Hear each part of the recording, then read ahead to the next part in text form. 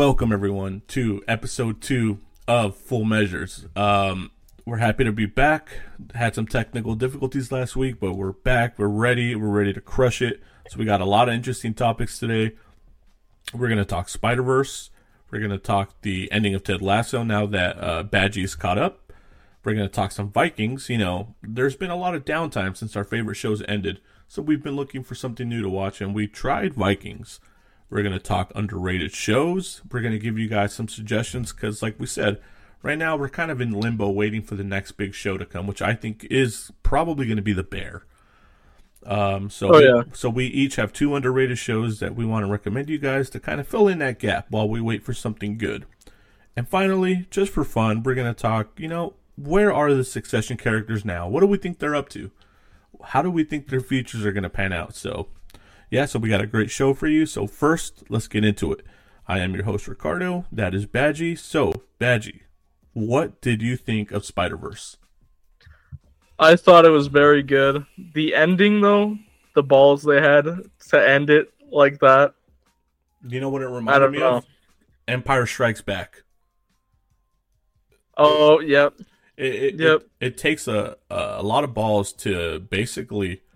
Well, I wouldn't say Miles lost, because in Empire Strikes Back, they lost. The good guys lost. They all lost. But yeah, to not resolve anything like that is definitely like one of those things that would piss people off. When I'm watching a movie, I expect a payoff, at the end. 2 hours, I'm sitting there for 2 hours watching. 2.5, dude. Yeah, 2.5. I'm expecting some kind of payoff at the end. And you don't get it in this movie, but it is very good. I think it was very good. Okay, so what was your best part about this movie? What was your favorite thing about this movie? Oh man, I think they did really good with the villains in this movie. Miguel, what's his name? Miguel. Yeah, Miguel. Spot. Yeah, the Spot. Oh, the Spot was terrifying. He was kind of scary, man. Dude, I love the way they built him up throughout the movie, where they keep kind of pushing this thing on you. You're just a joke. You're a villain of the week. You're going nowhere. And little by little, he gets scarier and scarier. And by the end, bro, I was like, holy crap. Like, this dude is like multiversal level threat, man. And like, I love the way they built him. And with Miguel, I think they did a good job too, where he's not a villain, but he's definitely an antagonist. And they've done that classic struggle of, the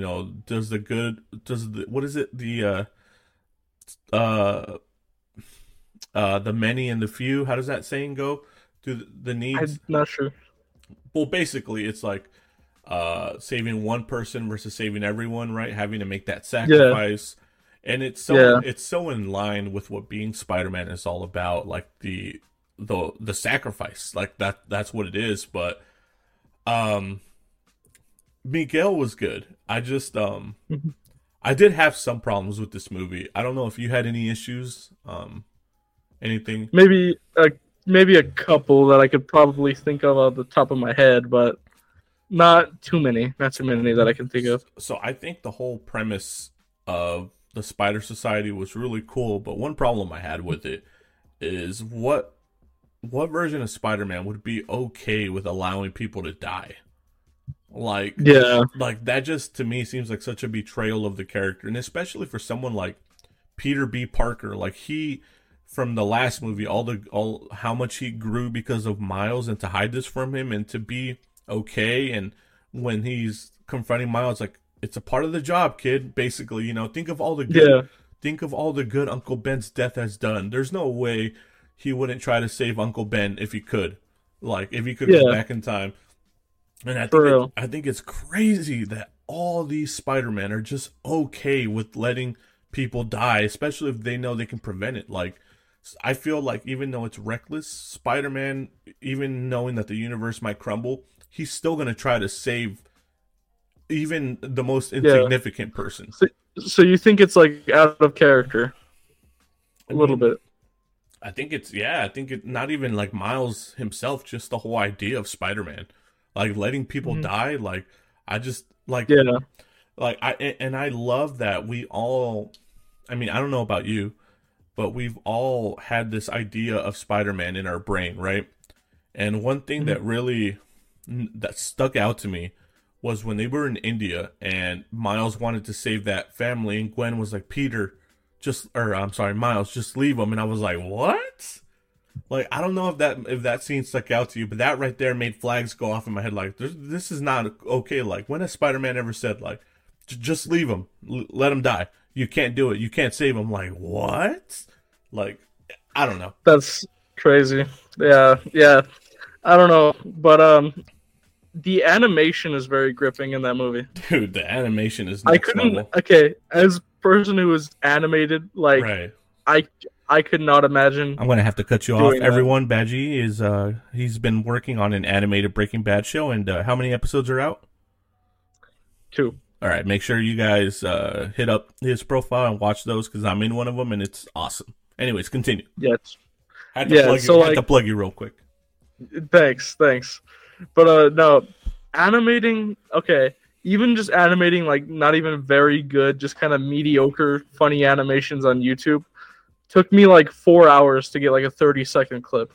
Okay. I could not imagine animating that. Guess how long? Okay, so in the third act, you remember that spider chase scene where everybody's going after Miles? Yeah. I saw a video today. Guess how long that took to animate? If I had to guess, I'd say like it'd take well, they have a crew. They have like a team of people doing it, right? What's your best guess? I'd have to say a week. Not not even close, dude. No? No. Try again. Is it longer? Dude, it's just try again. A month? Not even close. A year? Not even close. 2 years. It took 4 years to animate that sequence.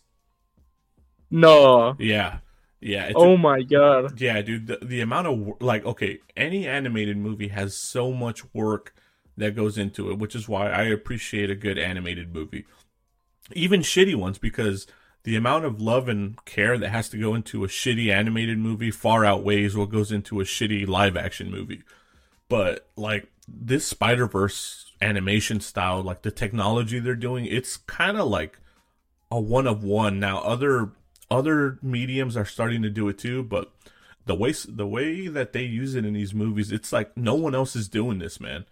And like this is like cutting edge. This is like next level, man. It's mind blowing. But yeah, I saw that 4 years for that. Jesus, that's insane. But it is pretty visually dazzling, dude. Like it's insane. Oh, yeah. I think. What do you think about Miles and Gwen? How'd you feel about them in this movie? I thought, I felt like they did some backstory on Gwen, which I liked. I like what they did there. And the story with Miles didn't feel as deep as the first one. Gwen is not trans.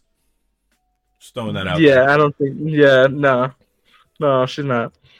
But they gave some more backstory on her, and I think, yeah, I liked what they did. I liked what they did with Gwen, her backstory. Of course. I swear I'm not, like, I don't like to be negative. I really don't. I know some people think I'm just very critical of things, and I have to be honest, man. In what world would a father hold his daughter at gunpoint and try to turn her in? I'm sorry. That is a little outlandish. I understand that the father is processing everything in his head, right? And like, you know, his daughter's been lying to him for years and this and that, and I can understand him being mad, saying like, "How long? How long have you been lying to me?" I guess it came down to like a moral thing, like what's the right thing to do in this situation. I just don't buy that, dude. I don't buy that for one sec. I think that was kind of like forced conflict. Like they needed a reason for her to run away. And, that bothered me. I'm sorry. But anyways, continue. I think Miles didn't get too much character work. He got some in this movie. I think it wasn't as in depth as the first one, but it was cool to see more about his family that they showed. Like, I love his family. Oh yeah. They feel and like people. Yeah, and his relationship with Gwen and wanting to be, like, finding out that he wasn't even supposed to be Spider-Man. Dude, that is so crazy. Like Have you gone back and rewatched Into the Spider-Verse? I have not rewatched the first one, not in quite a while. It's been Dude, like a all few there's years. so much foreshadowing in that movie. Even the spider that comes down, it's glitching and it has the number 42 on it. Like it's like there's so much like they were setting up so much that we didn't even know about. It's Wow. crazy. Um but no, I think they did a good job with Miles. He's definitely grown as a person since the first one. Mhm. I just don't find Miles that interesting. It's typical Spider-Man stuff. Should I tell my parents? Should I not? Then we kind of get into the typical Spider-Man struggle of trying to save people against all odds, even when it's stacked against you. And he still has that sense of like wanting to fit in, right? He wants to fit in with the Spider Society, but apparently he's the only Spider-Man who literally can't fit in because he's the anomaly. And there's a lot of good stuff done, but there's a lot of typical Spider-Man tropes, which there's nothing wrong with it, but you have to find a way to spice it up. I think, like to Yeah. make like how do you make this different? How do you make this more fresh? And yeah, Miles was cool. Yeah. But I don't know. You're kind of right. I think he was definitely far more interesting in the first one. I I think in this movie they relied a lot on the scariness of the villains and like just the action in this movie. Yeah, the scale of this movie is definitely crazy. I will say though Hmm. that I think the pacing was off too because we go from very very slow character work in the beginning, which I didn't mind, like the stuff with Gwen, the stuff with Miles, and then we literally explode into basically it like doesn't stop from one point. Like it goes from super slow, it goes like slow, and then just boom. Like there's no like Yeah. there's not like a gradual progression. It just goes crazy. Um, I think the pacing was a bit off, but I mean, I know you haven't rewatched it, but to me, Into the Spider Verse is just so much better than this. It is, yeah. I remember it being way better.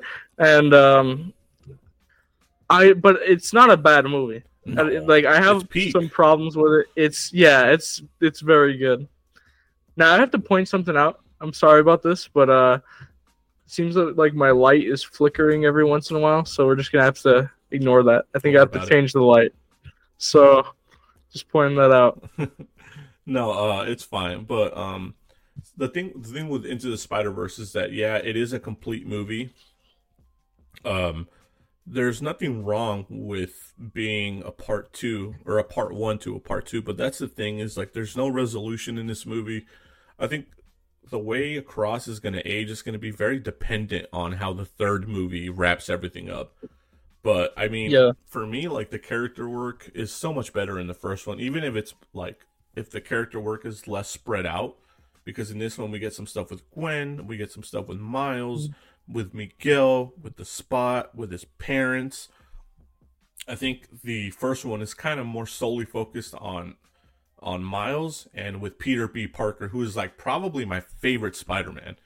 And I think the dynamic between those two of the young kind of Spider-Man who still has kind of like he has stars in his eyes. It's all new to him versus the withered veteran whose life has kind of broken him.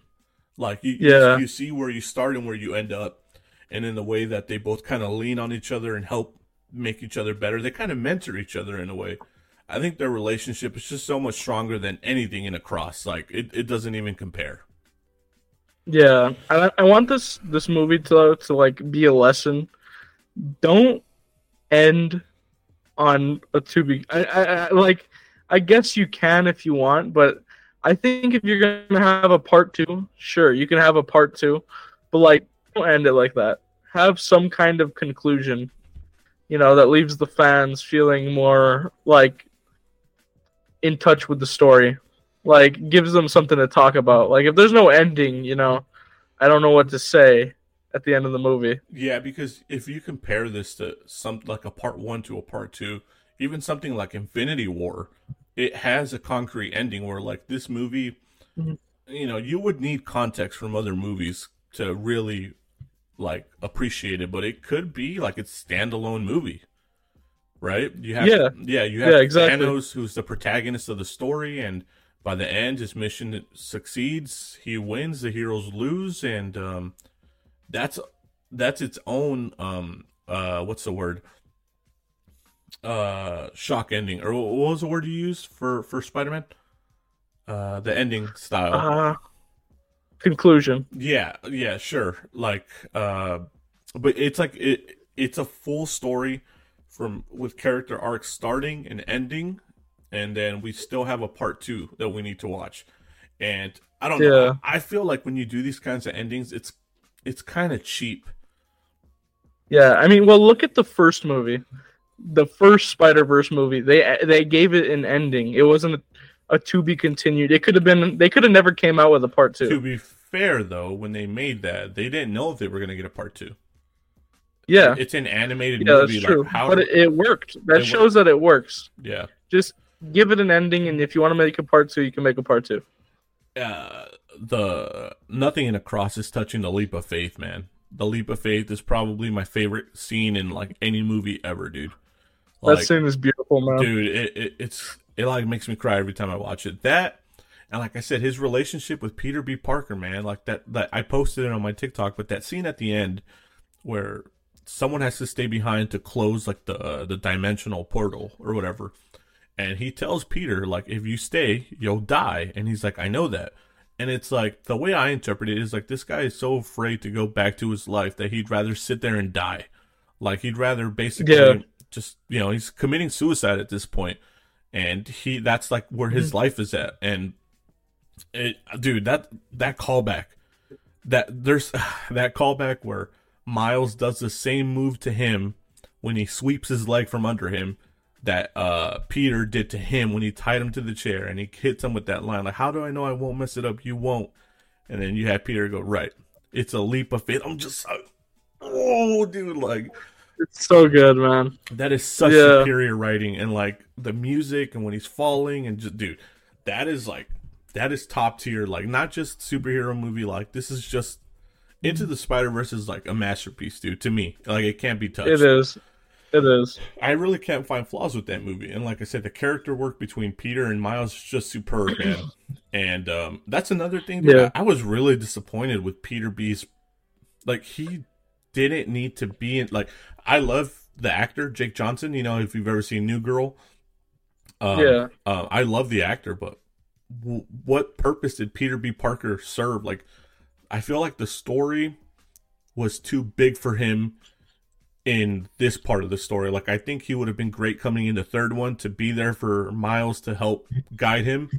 But in this one, he was just kind of forced. Like, oh, he was like out of place. And He was just kind of there. with his kid, like, his kid is so cute, but like, come on, man. It's just kind of silly. Yeah, I think they just put him there to put him there. Because fans love him.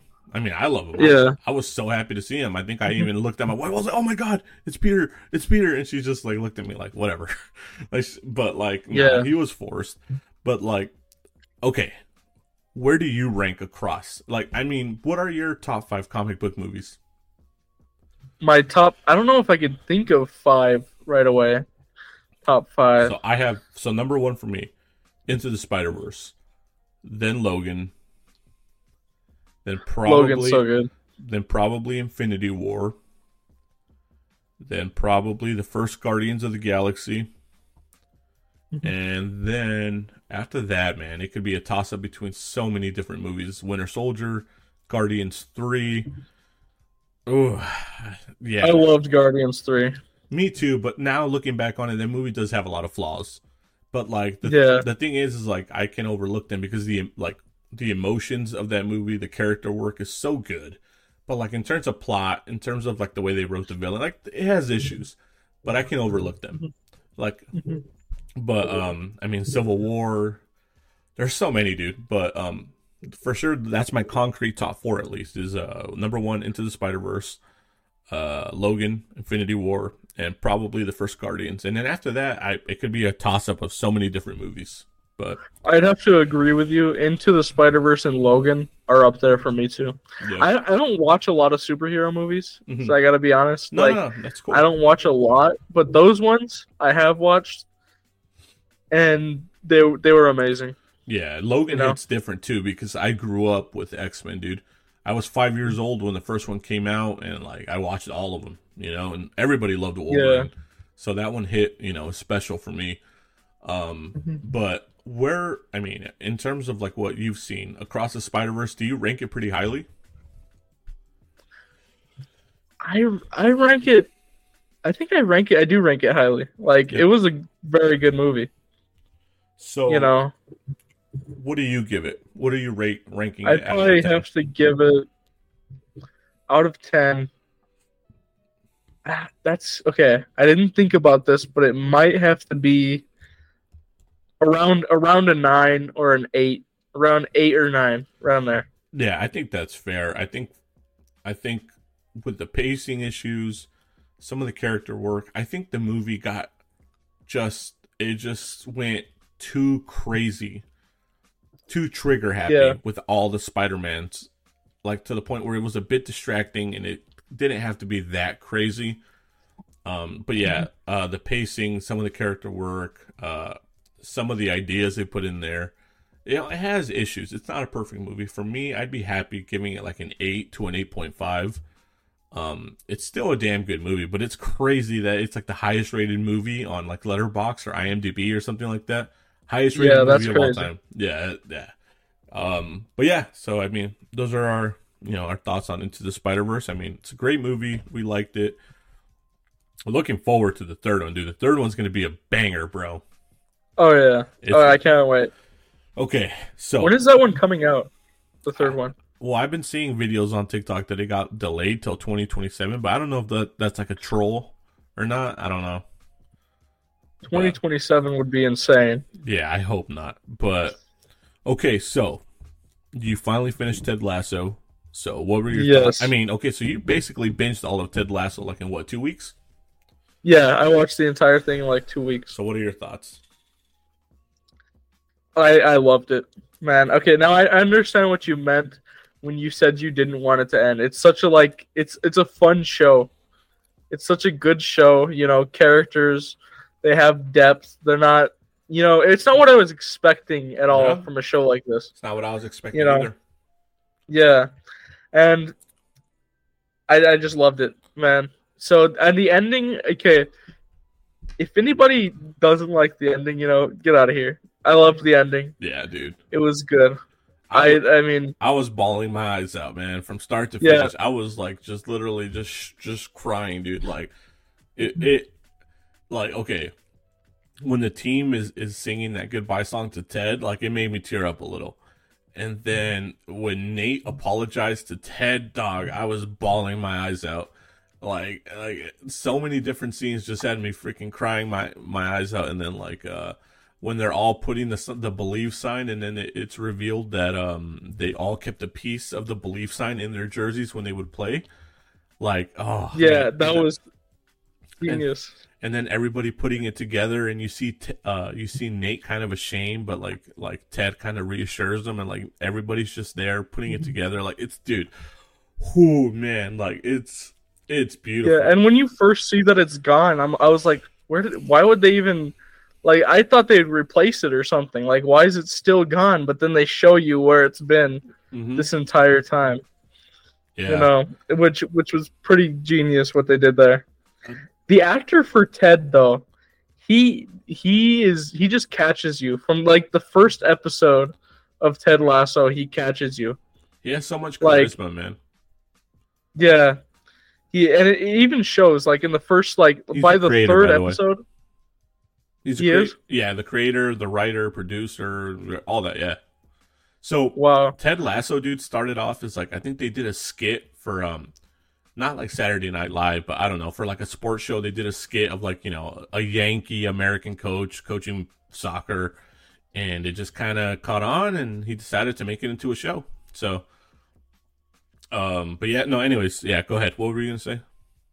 Yeah, like in the first few episodes, you see like everybody, like pretty much everyone there hates him. Yeah, But like it's so messed by up. like the second or third episode, you could see everyone start to kind of like him. Yeah, especially that reporter, man, Trent Krim. He's such a piece of shit, man. Yeah. Even Ted won him over, dude. Like, Yep. yeah, like it's like he just wins people He's over like, with you his can't attitude. help but like the guy. You can't, Yeah. and even Rebecca, man. Like, oh, first of all, talk about Rebecca though, man. Like, she had one of the like, no lie, one of the best character arcs of all time, dude. Like Redemption, man. from where she, not just redemption, but like gaining her self confidence, learning to move on, Yeah. learning to let go of the pain that was caused by her ex-husband Rupert, and then learning to let love in, like when she met that mystery man that she hooked up with at the end. Yeah. Like, her character arc is just it's amazing, man. And then not just hers, man, Nate's character arc, bro.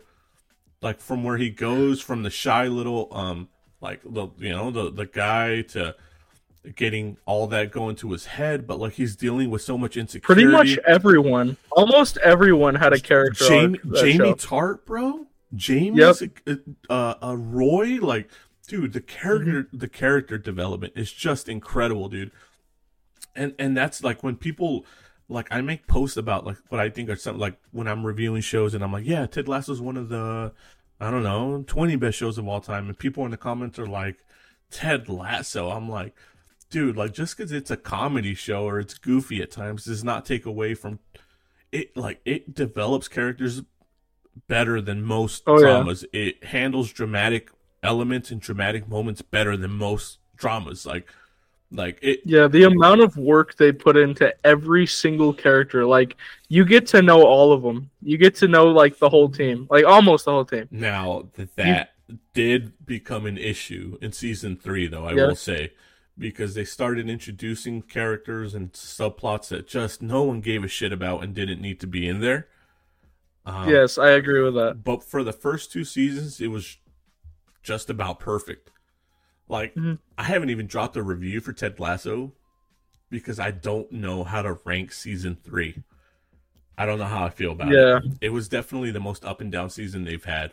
What did you think of season 3? I mean, it's harder for you. I don't know if it's easier or harder for you to rank these when you just binged them all, or if you've had time to think about it. I think it's pretty hard. I haven't had that much time to like sit and think about it, so I'd have to think about this more. I'd have to talk about this again later because I don't know where I'd be able to rank season 3. So, I'm in the same boat as you. So some of the issues people had is just like the stuff with Keely and the subplot with her girlfriend. Like, why was that in there? The episode devoted to that video of her leaking. Like, why? The stuff with the gay player. Like, why? Now, what I said. So here's what I said about that stuff. Starting these arcs was very, I think, clunky. It was messy, but what they did with all these different things ended up paying off in a pretty good way. It's just the way that we got to it, I think, was not good. Like, the setup was not good for a lot of these like subplots, but the payoff and the way they would tie into the themes and the messages of this season and the show overall, very well done. But like, in terms, like, it's just like, did it need to be there? No. Like, could we have used this character to tie into the themes in a different way, a more interesting way? I think so. But okay, now this is a controversial thing, but like, the thing with the gay player, I think that was their. It's okay. It might sound crazy. I think that was there for my. Like, if they would have had him there for season 1, all the way from season 1 till the end, it would have been way better than just introduce him all of a sudden and try to give him depth like 2 episodes. Was he not in seasons 1 and 2? Or he was? He was there, but he wasn't like, he was in the background, a character. Yeah, he was just some guy there every once in a while. That's the thing. Like, I don't want to look, because it's a very touchy subject, and I don't want to say like someone being gay is not like a thing, right? Like, of course people are gay everywhere. Yeah. It's just like, and out of a team with 20 to 30 people on it, like, someone might be gay. That's fine. Of course. Yeah. But it's just the fact that it felt very shoehorned in. Yeah, I think if they would have done it more like through the whole show, Yeah. given him like more screen time than just a few episodes.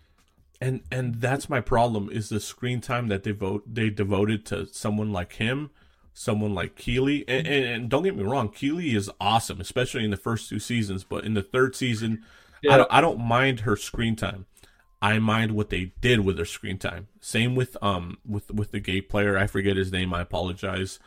And a couple other yeah, storylines, but like it took away time from the people we wanted to. I wanted more Roy. Dude, we especially got robbed of Ted Lasso this season. Like yeah. he was kind of in the background for most of the show. Now, He was. I know the actor. He was going through personal issues, like through a divorce and all this and that. So maybe he wanted to take a step back, which is fine. Mhm. But still, then if that's the case, like take his screen time and give it to a character who's more interesting. Yeah, And then the stuff with Sam, like him not making his national team and the black billionaire showing up, and it's like, what are we doing here? Why are we? yeah, Why is he here? Like, it just is pointless. yeah, And like season 3 is full of all these like ups and downs, but then you get to the final 2 episodes and it's like they're mind blowingly good. So yeah. like, It seems like in the other seasons, like every episode was about that set of 5 characters. and Like, it's sprinkled in some of them. yeah, Like they sprinkled in Sam a little bit. They would sprinkle in the Mexican player. Danny, They would I think sprinkle his name. in the captain who's always looking angry. Like Yeah, they would sprinkle them in, and they would get so much development with the way they would use them.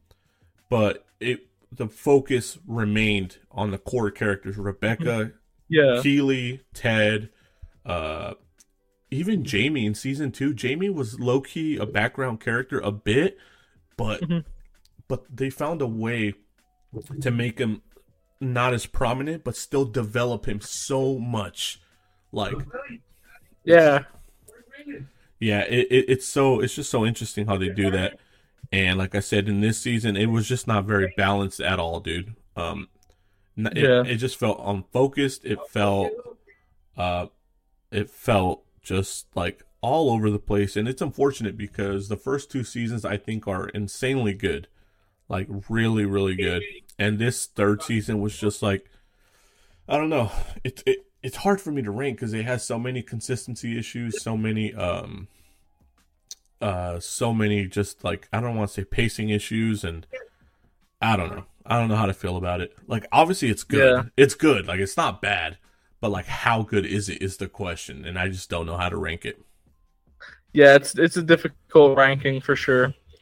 I guess they went for something similar to how they did with Barry, with how like Bill Hader's character was kind of in the background most of the season But of Barry season 4 as well. but just like we talked about though, he may, just like Ted, he may have been a background character, but all the movement of the show, all the plot lines that were happening were because of him, because of Ted's Yeah, impact, because of Barry's impact. So like I get it, but um yeah. so what did you think of Nate's conclusion? I love Nate's conclusion and the story they built on Nate the entire season. I like okay, any other show would have just made him the stereotypical villain guy who's just an asshole to be an asshole, But you know. But they show, from literally the but first episode that's not who yep, he is, but he's yeah, so hurt. yep. They show how he's still that clumsy guy. He's Insecure still, guy, yeah, insecure, clumsy, tripping, easily falling. manipulated. Yeah, yeah. Like so, it was sad, especially watching him try to apologize to Ted. I think it was in episode 3, And then and Rupert he just shows up never got a chance. because Yep. Dude, Rupert reminds me of the devil on your shoulder. And Yeah. I think he knew. No, it's not. I think no. Rupert knew how fragile a guy like him was, but he basically, I think he could recognize that he needed a father figure or like a strong man or something, right? So he was trying to always corrupt Nate. Anytime he would notice when Nate was kind of like drifting back to his nice ways, he would always be there to kind Yeah. of pull him back. Exactly. and that's the thing about Nate, is that he always wants to impress his father figure, whether it be his real father, whether it be Ted, and then once it's not Ted, it's Rupert. Like he was always looking to kind of like make Rupert happy, to impress him. And Nate was a really tragic character, man. His relationship with his dad was so sad, man. But my goodness, Yeah, that scene with the violin, bro. Oh my god. that was a beautiful scene. Just him and his dad, just dude. Yeah. And what did he tell him? He said, you would always tell me to turn it off or to stop playing Yeah, every time you heard me playing it. and the way he spoke to him in that way, like you could hear the hurt in his voice and the anger. And Yeah. this is something we talked about before, but the final episode of season 2 of Ted Lasso, when he went off on Ted, everything he said to Ted, he was basically talking to Ted like as his father. Yeah, yeah, for his father. Yep. Like, oh, yeah, dude, Ted or Nate is, to me, Nate is one of the best characters I have ever seen, dude, on television. Like, He's always wanted to be accepted. You know, he wants to be like everyone else. He doesn't want to be that nerd, that loser on the side who's just getting bullied. He wants to be bigger. He wants to make someone proud. He wants to make his father proud. You know, and his father, like, I understand where he was coming from too, you know, like raising a genius and all this and that. Obviously, he went about it the wrong way, and it really, really screwed up Nate's life, man. Who knows where Nate would have been if he would have had that support from his father, you know? Yeah.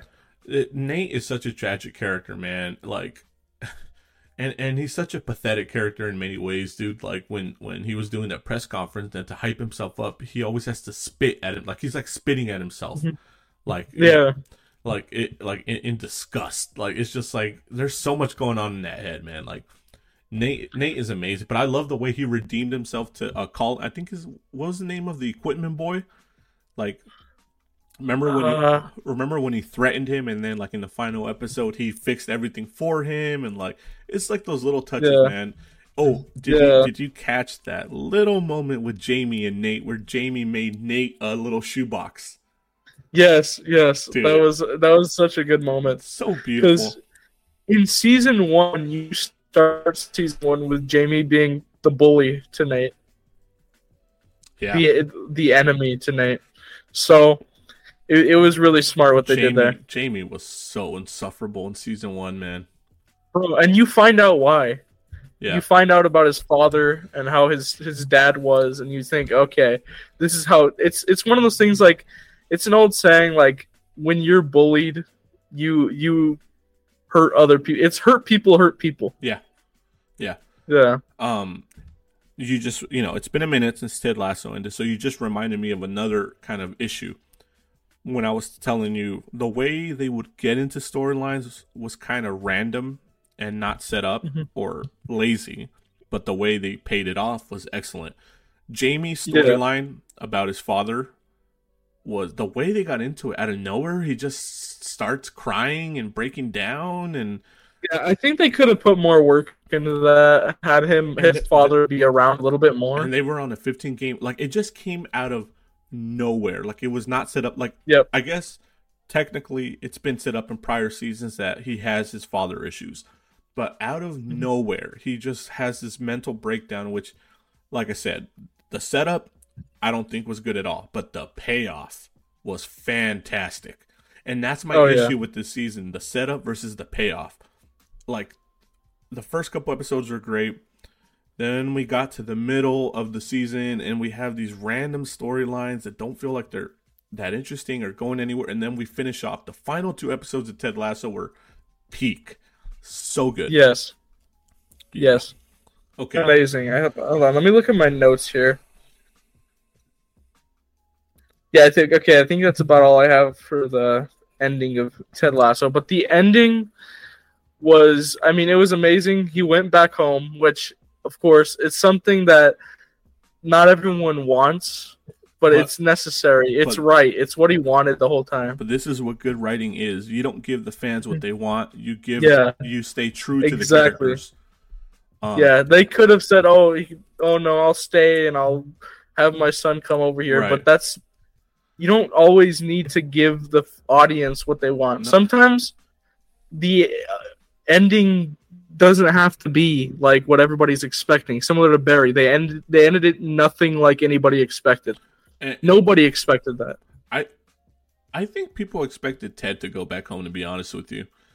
But you know what's something else I wanted to bring up? A very well done scene is when Rebecca meets Ted in the stadium. Like, I mean, at this point, you know who Ted is, right? He never shuts the fuck up, right? Like, this guy's like Saul Goodman, but like the exactly the nice version. So much was done in that scene. Like, and Ted only said 4 words. That told you everything you needed to know. Rebecca's like, I can make you the highest paid coach. And then a scene that made me cry is when she started crying. She's like, that still wouldn't be enough for everything you've done, for everything you mean to us. And like, and she's just like, she's Ted now. She's like, blah, blah, blah, blah, blah, blah, blah. Like, just like throwing off so many things. And Ted's just there, like, doesn't say a single word. And then Rebecca's like, your mind is made up, isn't it? And he's like, yeah. Like, it's just like that scene. It's just like, oh man, that, you know what I'm saying? Like, it was a great scene. He had to go home, man. Throughout the whole show, you know, I think almost every other episode they showed how much he wanted his family. You know, and another thing too, he didn't have anything up there. You know, I agree with you. And another thing too is that yes, of course, the main reason Ted wants to be home is because he misses his son. But they also set it up throughout the season that it's not, you know, he just misses home. He misses his American burger, his barbecue. And that's natural, yeah. Yeah, like he wants to be home. Like, that's why, it would have been I don't want to say terrible, but it would have been a stupid ending to have him stay there. Like, it was time for him to go home. And I think he knew that. And like, this is all a fantasy. Like, you know, your son can move up here and your ex-wife can move up here. She can get one of the best teaching jobs. Like, it's pitching something that's not real, you know? But, yeah, no, that scene really stuck out to me. Like, you know, Ted Lasso's this guy who never shuts the hell up, doesn't know when to stop talking. But in that scene, like, he said 4 words, man. But, like, silence, it said everything. Like, yeah. But, you know, just, I guess, closing off on this, Ted Lasso is going to go down as one of the best shows of all time for me. It gave us some of the best character development and character work we've seen in television from, I mean, how many incredible character arcs did we have? Would you say Ted had an arc, or how would you describe his story? I don't know about an arc. I think he was pretty much the same person at the end. But he got what he wanted. Therapy. I think the therapy changed. Ted is different. Yes. He's learned a lot of things about himself, about his familial trauma. So he did have an arc, but I think it's more of a flatter arc compared to someone. Okay, we get into Ted. I'm sorry, not Ted. We get into Jamie, Nate, Rebecca, Roy. Like, just incredible characters, man. Like, amazing arcs. For me, it's going to go down as one of the best shows of all time. Even with its shaky final season was still really good. Even with its flaws, like, yeah, those are my kind of final thoughts. I have to ask you about your controversial thoughts. After finishing it, you said that you thought it was better than the ending of Succession. Better than the ending of Barry. I retract that statement. I was caught up in the moment. It is better than Barry, though. It is better than Barry. It is better than Barry. I don't know about Succession, but I do think it is better than Barry. It's not better than Succession, man. No way. I was just in the moment. I'll be honest. But I understand why. Okay, but answer this though. Do you think we're saying that because Ted Lasso was such a crowd pleaser, or do you just genuinely think it was like a better written ending? It was led up to better. Like, what do you think? Like, are we being clouded by the goodness it made us feel? I don't think we're being clouded up. I think it was really well done. I'd have to rewatch it. I'd have to check it out again. But I think it was a really well done ending for every character. Yeah. You know, I don't think a single character had a bad ending. Because like it's such story wise. You know what it reminds me of? It reminds me of Felina where Yeah. everything's tied up. It's kind of like a perfect little gift wrap, like a bow, like a little bow Yeah. on the gift. Um, it's a very different ending from something like Succession, which Succession was always the type of show where, like, not everything needs to be answered. Not every storyline needs to be closed. It's kind He of accomplished everything he set out to do from the first episode. He set everyone up for their futures, yeah, and he got out of there. yeah, And I thought it was perfect. yeah. You know, No, yeah, like some people might say it was like too much of a happy ending, but I think it was a happy ending, but not something where they pushed it so hard in a direction to, like, it wasn't a forced happy ending. It felt like everything just came naturally because all these people had grown so much that, of course, they yeah, were all in a better place, happier, and Ted's influence, like, I think because of what Ted's impact, this super like happy ending mhm. is natural. 'Cause sometimes other shows try to force not even happy endings, but maybe feel good endings or endings that people want, and it just doesn't land. Yeah, But it really yeah, landed with this. yeah. Um, What I would have wanted though is okay. They could have done? They could have made it where like the whole gang, he just becomes the main coach for the soccer team and just stays there. And they could have done it that way, which they didn't. Another ballsy thing too is I think we all expected Nate to be the coach, no?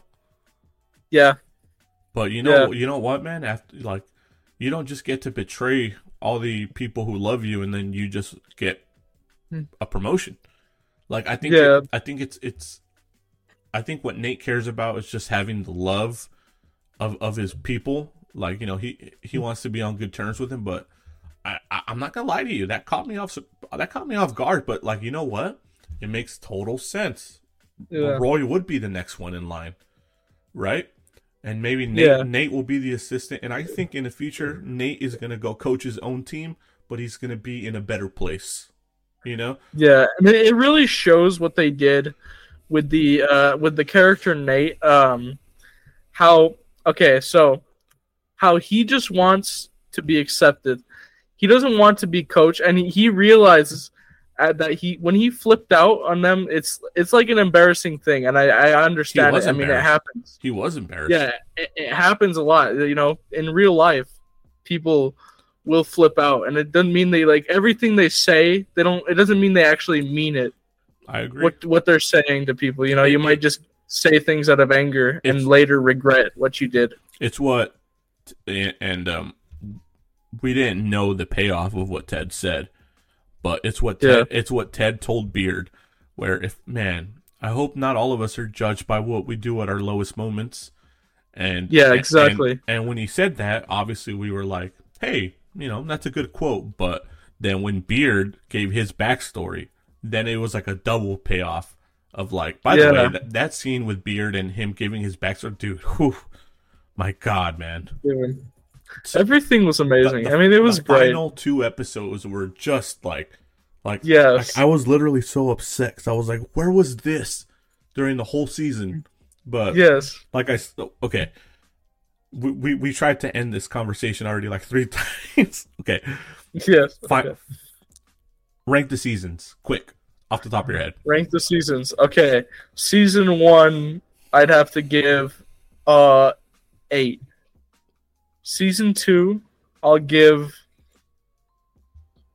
I think I'll give it an 8 as well.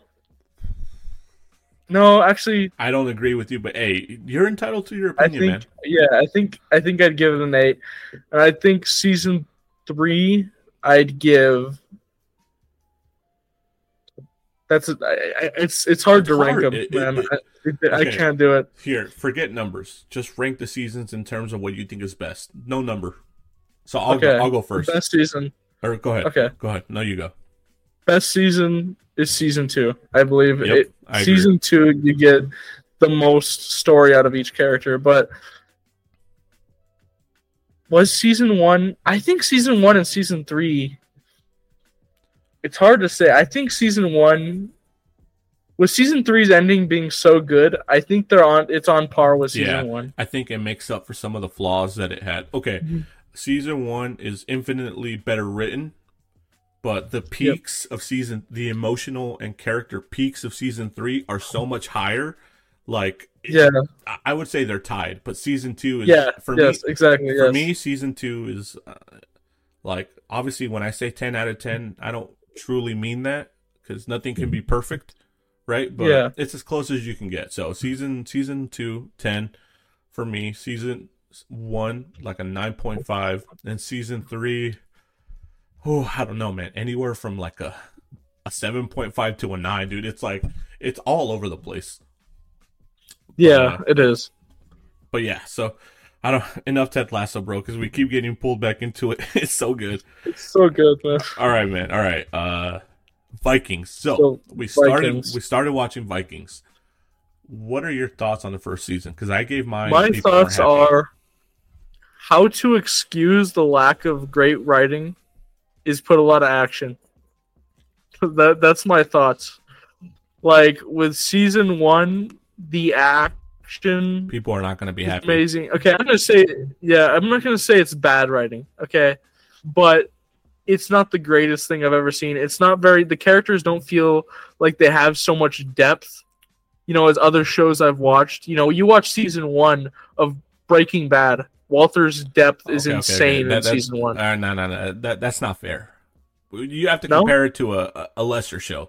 Like, it's not fair. A lesser show? It's not fair. I don't know how big Vikings is because I've never paid attention to it, but I'll say, what would be lesser then? I don't know, bro, but I finished season 2, and from what I can tell you is you can't have 2 seasons that are this quality and be compared to a show like Breaking Bad. I can tell you that much right now. So, but like that's the upper echelon. We're talking something like Peaky Blinders level. You know what I mean? Okay, I never watched Peaky Blinders, but I'll just say that I think the characters could have more depth than they do. Dude, to me, the characters were bland. They didn't have any personality. Yes. You have Loki, who's the cold, stoic leader. You have Rollo, his brother, who is jealous of his brother and everything he has. Mm-hmm. You have Slowkey, the crazy guy, who hears stuff.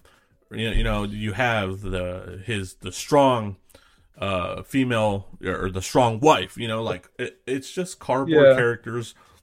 Now, one thing I think the show tells a lot about is morals. I think it tells a lot about morals and doing the right thing, which this is a different time. This takes place in Vikings times, which doing the right thing wasn't really paid attention to. And that's another thing. I have to ask you, are we supposed to be rooting for Ragnar?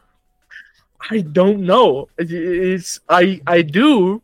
I don't know if I should, but I do. I don't like anybody on the show. You don't? No, because I could have fucked with Ragnar.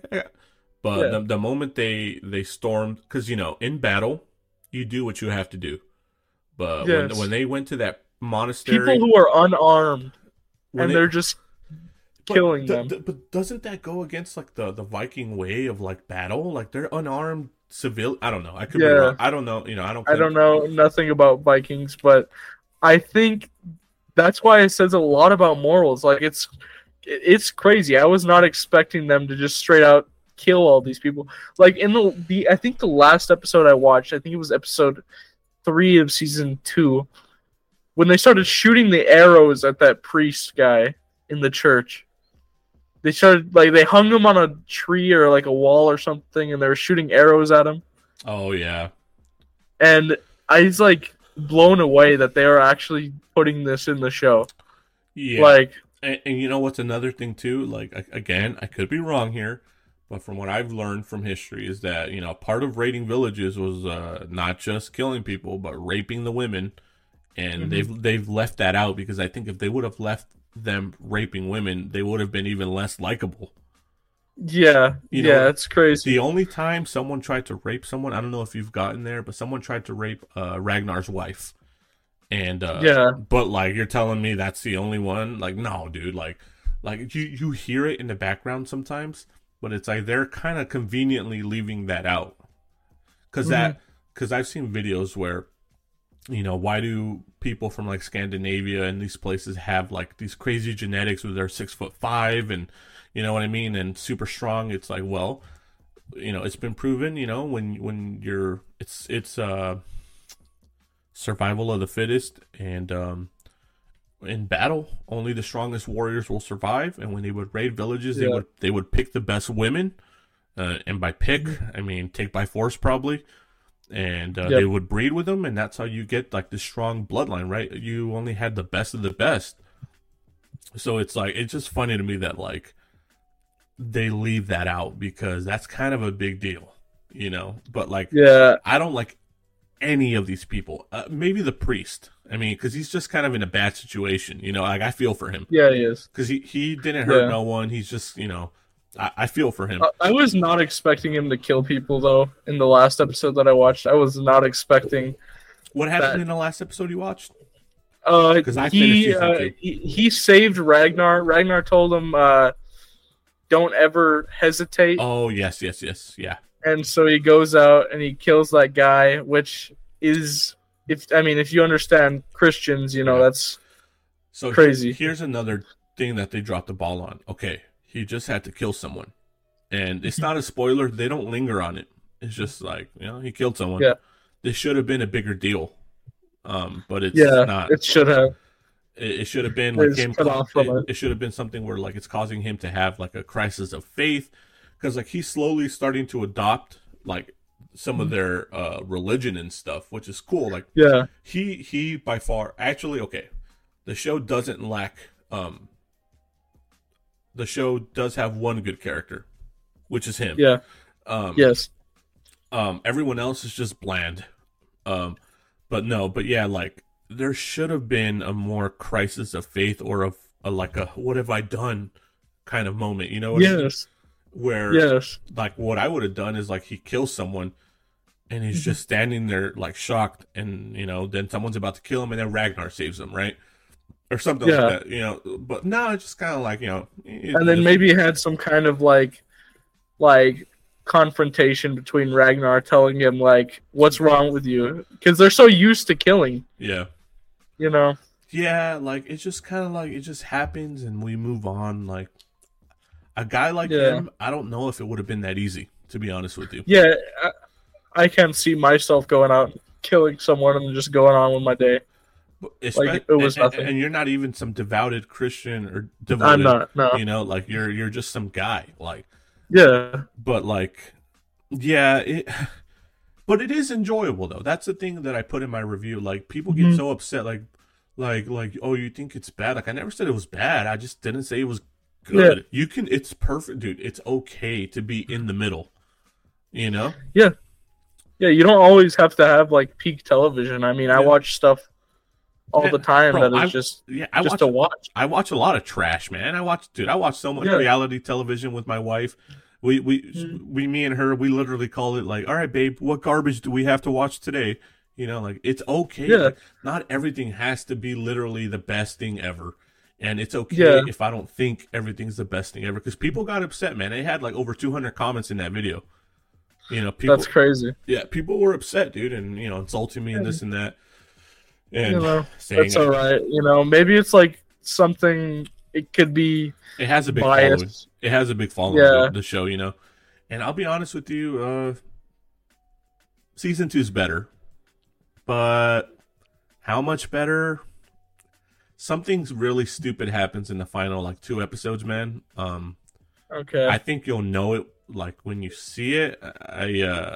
We'll have to talk about it some other time.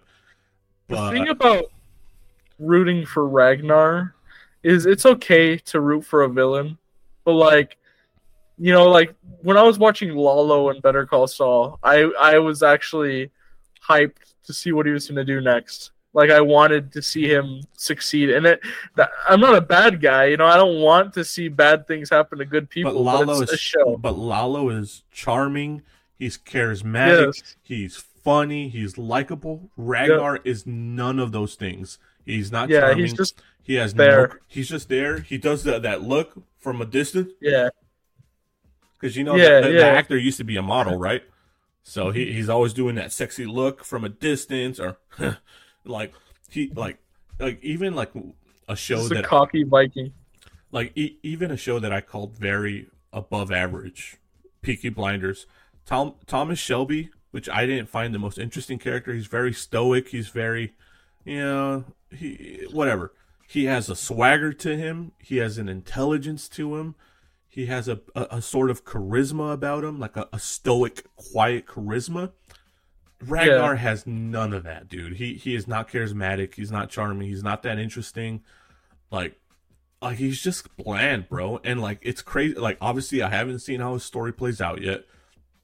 But I'm excited. But when people put him up there with the greats like Saul Goodman, Tony Soprano, Walter White, I'm just like, I don't see it, dude. And I don't see it yet. You know, I'm hopeful. No, me too. I mean, I think even his brother's more interesting than him, dude. Like, Yeah, but I feel like the story, like opportunity they have here, they have a good, like I feel like a good story can be told in this universe. I feel like they can tell a good story. They just have to find it. They have to. I'll tell you right now, they haven't done it through 2 seasons. I'll tell you, that's for sure. Another thing that pisses me off. Dangerous. It's like just like there's no sense of time passing. Like that's true. How long does it take to get to those the British country? I don't know. Someone kind of grew a beard, so how long have they been gone for pillaging? I don't know. And then suddenly they'll just show up back home with all the stuff. Yeah, dude. And like another funny thing is like the first time they go there, they make it seem like this big trek, and then later on, like even as you get further in season 2, it's just like, oh, they're there again. Oh, they're back. Oh, they're there. Like it reminds. Have you seen Game of Thrones? I have only watched part of season 1. Okay. I never got too much into in the first couple of seasons. There's a sense of time passing, of traveling a distance. Like you can feel how long it takes. By seasons like 6, 7, and 8, people are just teleporting wherever they need to be for the plot. That's kind of what it feels like in Vikings. Like people just kind of teleport now. Yeah. And at least they have dragons in Game of Thrones. Yeah. Like they're just paddling boats, bro. Like, you know what I mean? Like we don't get any sense of time of like how long were they gone for raiding. Like it'd be nice, but it's not like a major complaint. And that's the thing. The show depends on the action sequences that they do, which is like every episode almost they have an action sequence. It's funny. You know what? I love when you texted me and you said, bro, I can tell the budget's way bigger. Literally the opening scene of season 2 with the battle, you can just, I said the same thing to my wife. I kid you not. I'm like, well, I can definitely tell the budget is higher just because of the stunt work, the choreography, which is nice. I mean, because it's a History Channel show, so it's probably like they don't know exactly like if it's going to be a hit or not, but you can tell the budget is way bigger, dude. And that's one danger with TV shows. You don't know if your show's going to be a hit. The people who are giving you the budget don't know. It's kind of like throwing it in. It's like saying, okay, this is a risk. Are we going to give a big budget on this show that might just fail, might not earn us anything? Yeah. No, I get it. I totally get it. But like literally like from the opening scene, I was like, wow, yeah, the budget's a lot bigger. But yeah, I mean, overall thoughts on Vikings, man. Are you excited to watch the rest of it? I am excited to watch the rest. I'm interested. I'm sure that's the thing. Like, I'm 2 seasons in, and to be honest, I don't think it's a very good show, but I'm enjoying it. Like, it's not bad. It's not bad, but it's not giving me something to watch, man. I was bored out of my mind. Nothing to watch. And when you texted me to watch Vikings, I instantly turned on my TV. I was like, all right, I have something to do. Yeah. It's something good to pass up the time. So, it's not great. It's not good, but it's not bad. Like, so it's fine. It's fine. I mean, yeah.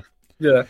All right. So, we just had 3 of the greatest shows of all time, end. And I've been feeling like an empty hole in my heart.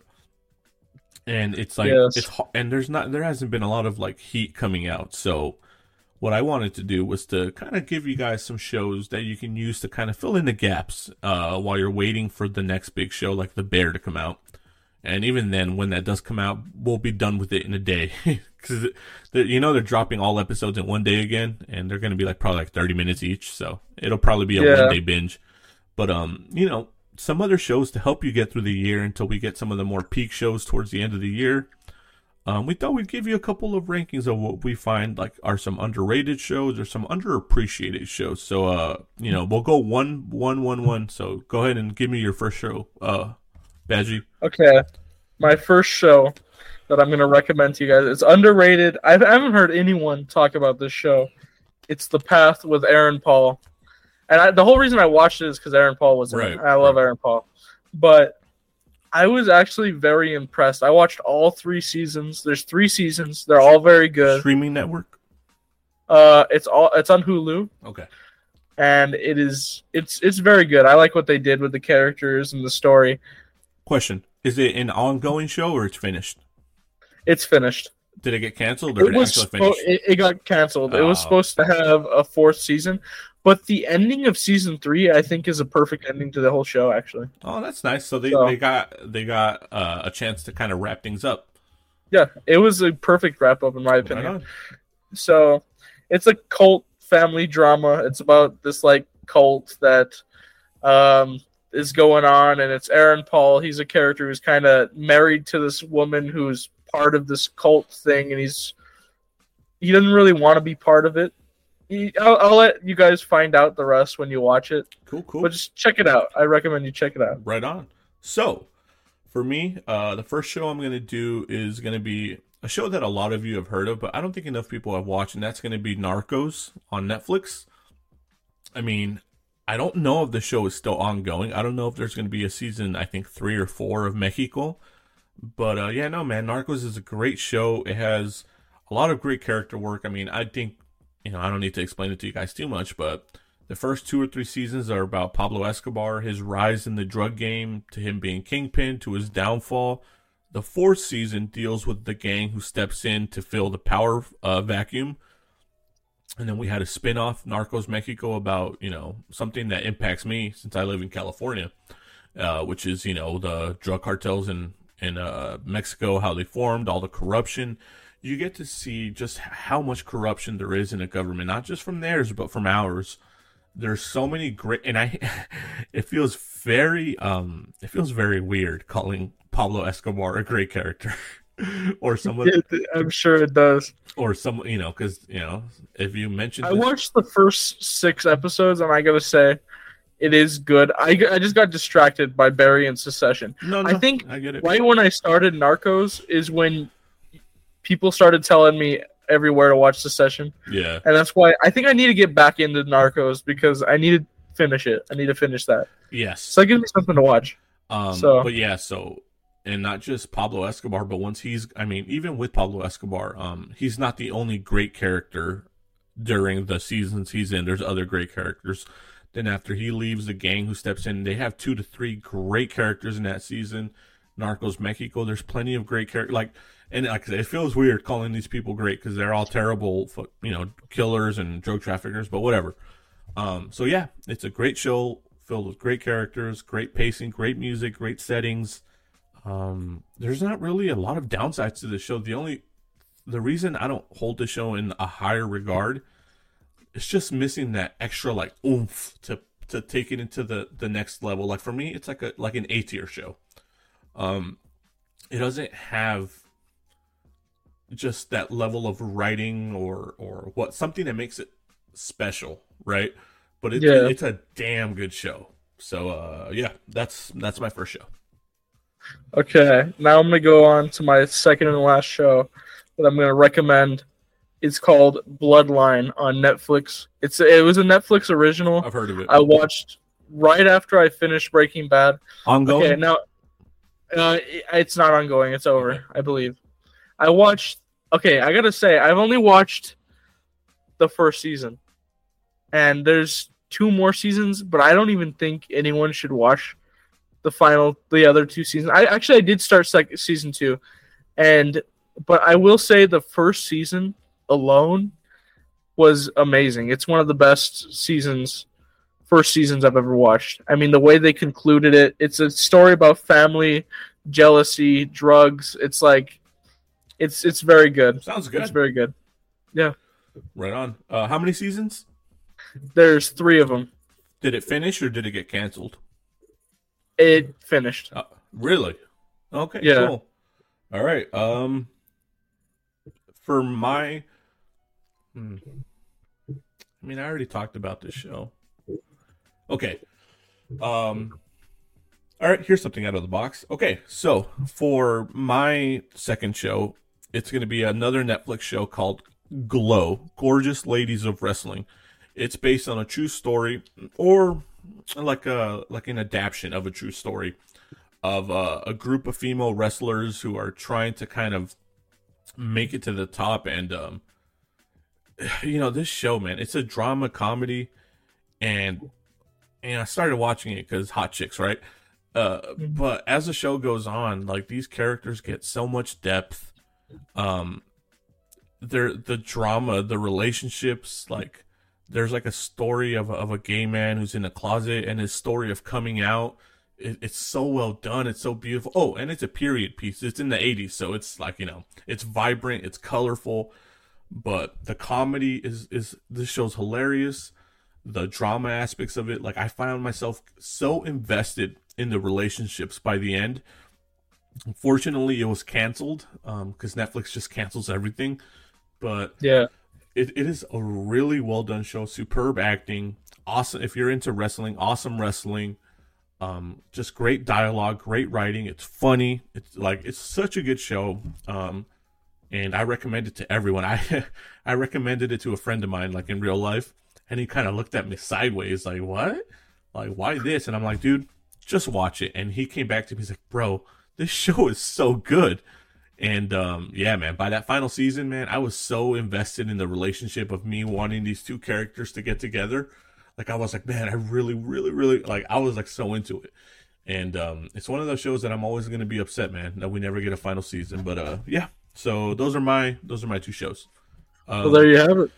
All right. For everybody with a hole in their heart like us. Yeah. Nothing to watch. I've actually been thinking of rewatching Glow. If you're bored, bro, give it a try. And if you're willing to rewatch, I'll rewatch with you. All right. Or one that you'd be watching, but yeah. So let's save the Better Call Saul stuff for a different video. Okay. So let's finish off with the Succession. So with Succession finishing, like, we both still find ourselves thinking about the show. We can't get these characters out of our head. Yes. So Badgie had the idea of what comes next. What do you think they're up to? So go ahead. I think I'm going to start with Kendall. And I watched a video which gave me the idea. I watched a video someone did where they talked about where they thought the characters ended up after the show, and I did not agree at all. The guy said that he thought Kendall forgave his family and went on to live a normal, happy life. No, I think he went back to the drugs.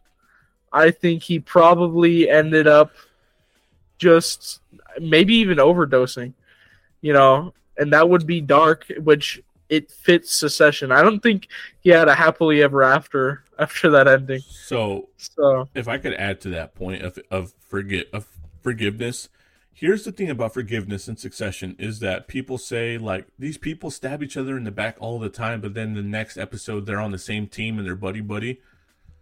What these people don't understand is that it's all about what gives you the best advantage and the best power. So the reason these people would forgive each other is because I need him on my team. I need Shiv's board vote. I need Roman's board vote. I need Kendall's influence. Like, these people are leeches, man. All they care about is getting power, and this is why I agree with you that Kendall would not forgive his family. Because what is there at this point? What is there to be gained by forgiving them? Nothing. He can't get. He can't use them to get the company back. It's over. It's over. And I agree. And that's like Kendall. He has nothing to fall back on. He's pretty much billions. Yeah.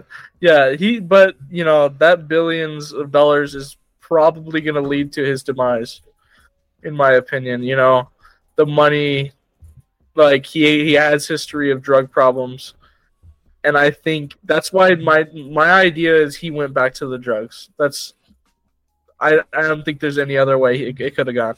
Yeah, I don't think I could see a scenario where he doesn't end up like ODing somewhere. Yeah, It's just like he told Shiv like I need this to live, right? Like, you know, this it reminds me of I was watching this interview with John Bernthal, the guy who plays Punisher, yeah. and Shia LaBeouf, right? And Shia and or no, John Bernthal was talking about Shia I've LaBeouf, seen this. Yeah, I've seen this. Yeah, and he said that Shia LaBeouf and acting like he needs it to live, right? This is what he keeps him alive. And then people in the comments are like, bro, these Hollywood actors are so corny saying I need acting to survive. Like, I don't think these people understand what they mean by that. And this could apply to any part of life. Like, you have people who work the same job for 30 years and retire. And without that job, like, their life feels empty. And I think that applies to someone like Shia LaBeouf, where like he needs this to be alive. This is what keeps him going is the art of acting, because it fills that empty void in his life, and that applies to Kendall, where Kendall, yeah, he has billions, he could do whatever he wants, but what felt the empty void in his life was pushing for the top job, and now that he doesn't have it, what's left? Money? Who gives a shit? I mean, of course it doesn't matter to him because he's had money his whole life. But it without that job, without the goal, because now it's out of reach, he can never have it. Yeah. I don't see that's the only thing he's cared about, and he doesn't have it. He doesn't have his family anymore because he kind of pushed them away with how he was acting. He lost his brother. He lost his. He definitely is going to hate Shiv. He has nothing, so I think he's done. But I agree with you. What do you think about Roman? Roman, okay, I think he probably ended up just getting away from that whole thing, because you've seen in that one episode, I think in the last episode, when he went last episode, he goes away, he goes to his mom, and he sees that he feels so much more at peace there, away from this whole business side of things. So I think in the end, he just did what Kendall can't. He got his money, he paid out, and I think he probably just lived his life away from the whole business thing and just, did what he does. The thing about Roman that it showed little by little, but he was pretty business savvy. Yeah. I could see him, because I think he was very tortured by his father, but I could see him starting his own like news company, kind of like to try to be like his father. But I don't know how that would be for his like mental health. I think there was a bit of relief at the end in his final scene of that smile he gave, where like and I agree. I agree with a lot of people's assessments that he never wanted it. I think he was doing it to get approval from his dad. He never truly wanted it. So it's hard. I think he's the hardest character to pinpoint because he still has a lot of issues. He has so many issues, man. Yes.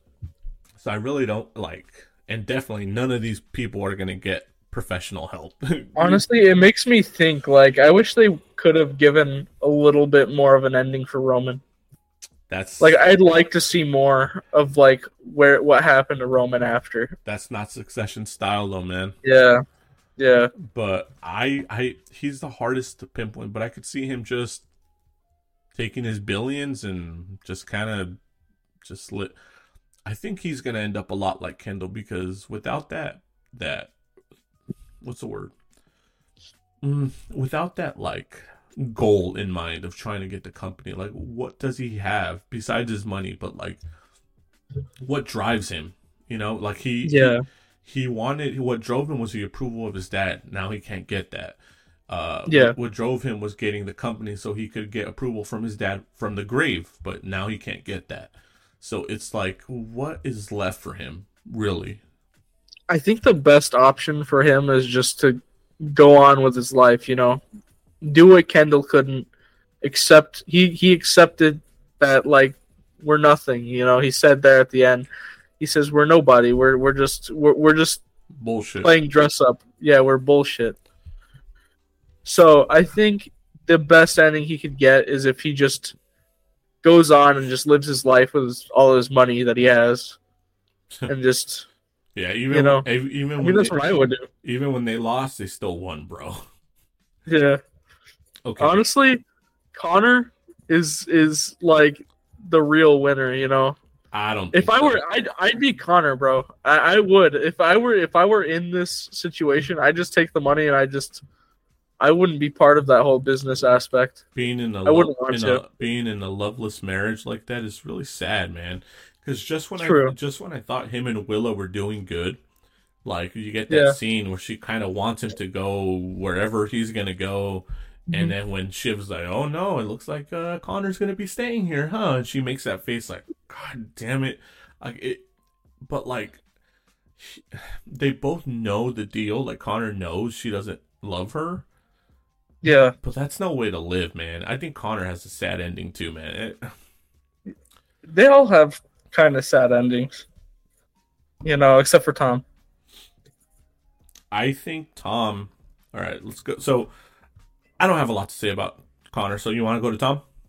Yeah, let's go to Tom. I don't think Tom has that great of an ending either, dude. To be honest, because No, he, I guess if the paycheck is big enough, that's all that. Because we agreed that's all on he this. wants. We agreed on Really. this, right? Yeah. He's not motivated by power. I mean, I Mhm. guess if he wanted the top seat, I guess so. But I think more so by respect. Yeah. He said it himself. He likes his material objects. He likes his fancy watches and all that. Yeah. Um, but So like, I think in the end he got what he wanted. but he's gonna be a punching bag. He's gonna be Greg to Matson. He's gonna be his pain sponge. Like, But does that matter to him? If he's getting so much money, being the boss, being way above where he was, you know, I don't know if it really would matter to him being this Greg to Matson. oh, it mattered to him when Matson said he wanted to get with Shiv, but Yeah. he had to swallow that because he just will do anything for the top spot, you know. And Yeah. he's also going to live in fear that Matson could can him at any time because Matson is Yeah. unpredictable. And I Yeah. think he is in a higher spot, but he's found like a new Shiv now with Matson, Mhm. where Matson's going to push all this shit on him, and it's going to make his life harder, and he's going to take it out on Greg, and the cycle's going to continue over and over. I mean, we can disagree on that, but I don't know how much of a better ending Tom got, to be honest with you. Yeah. So where do you think he ended up after his ending? To be honest with you, What are your predictions that happened to him I after? think Tom is going to be CEO for 1 to 2 years max Yeah. before he gets kicked to the curb by Matson, and then after that he's back at the bottom. I mean, not And that bottom, begs the but question: what happens to Greg if that happens? Greg got the worst ending, man.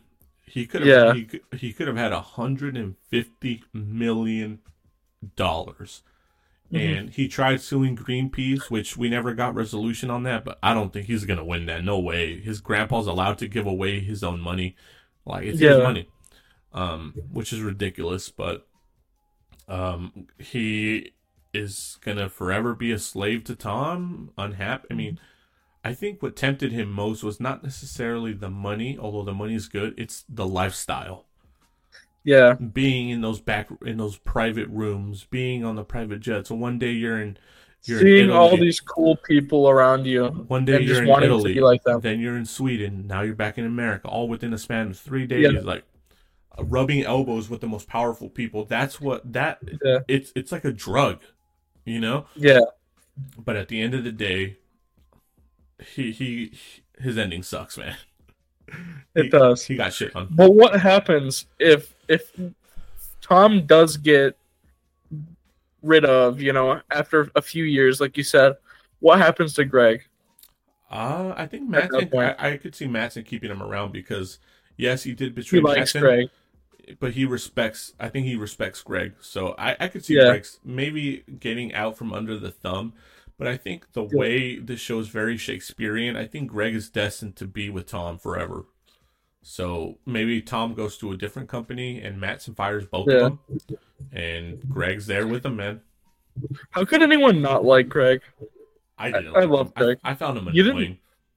I found him annoying in season 1, the first season when he first showed up. I didn't like him, I liked but him more he in just season grew one. on me. In season one, Oh, you did? in season one, Greg was us. Greg was the audience. Yeah, We're true. like, whoa, look at this world. You know what I mean?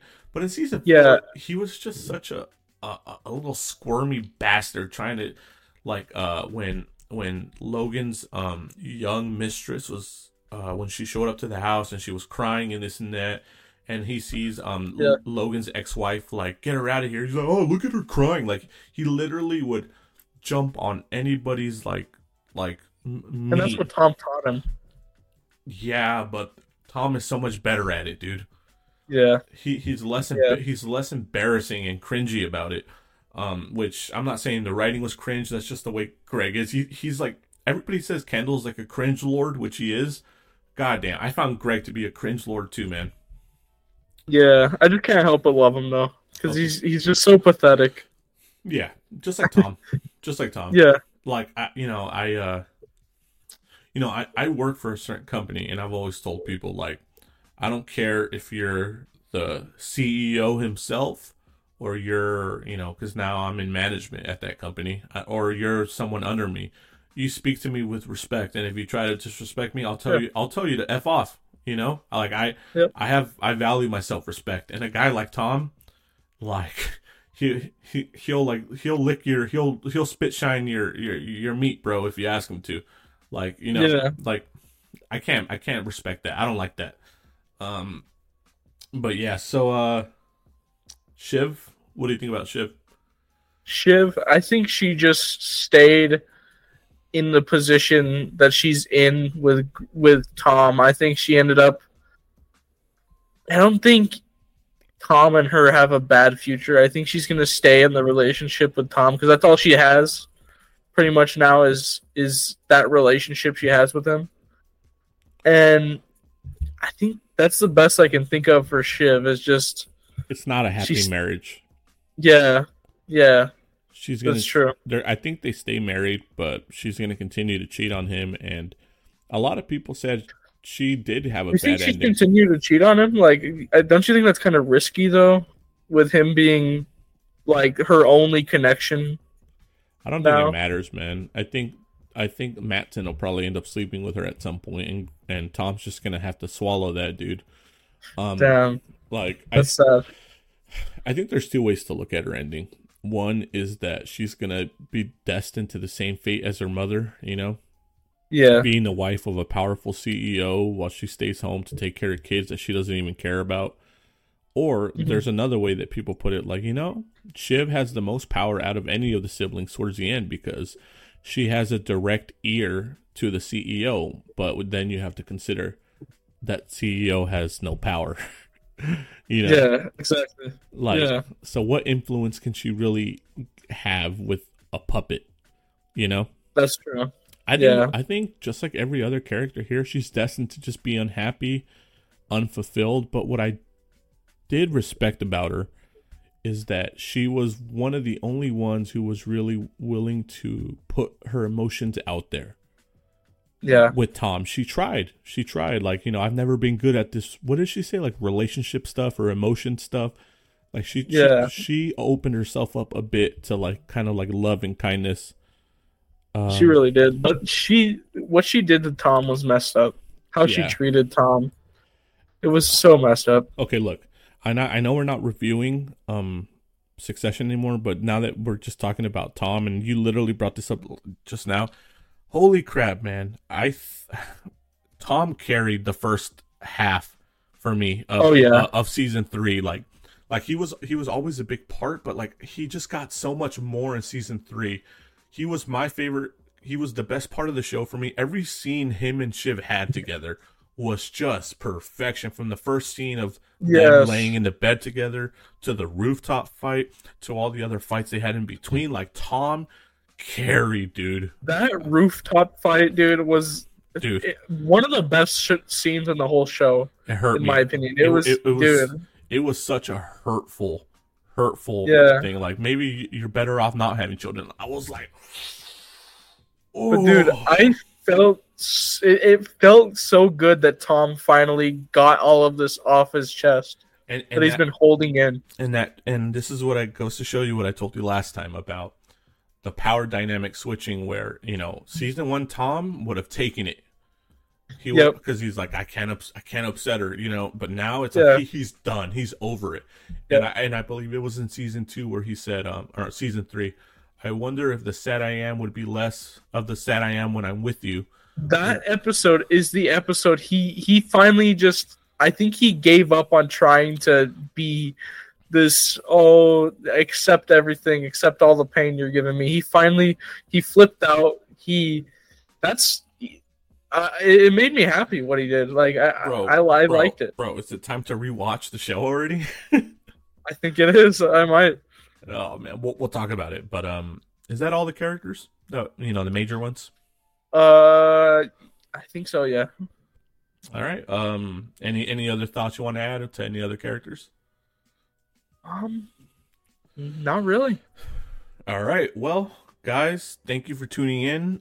Stay tuned. We're gonna have a smaller clip come out soon of our thoughts discussing episode 2 of season 1 of Better Call Saul, Mijo.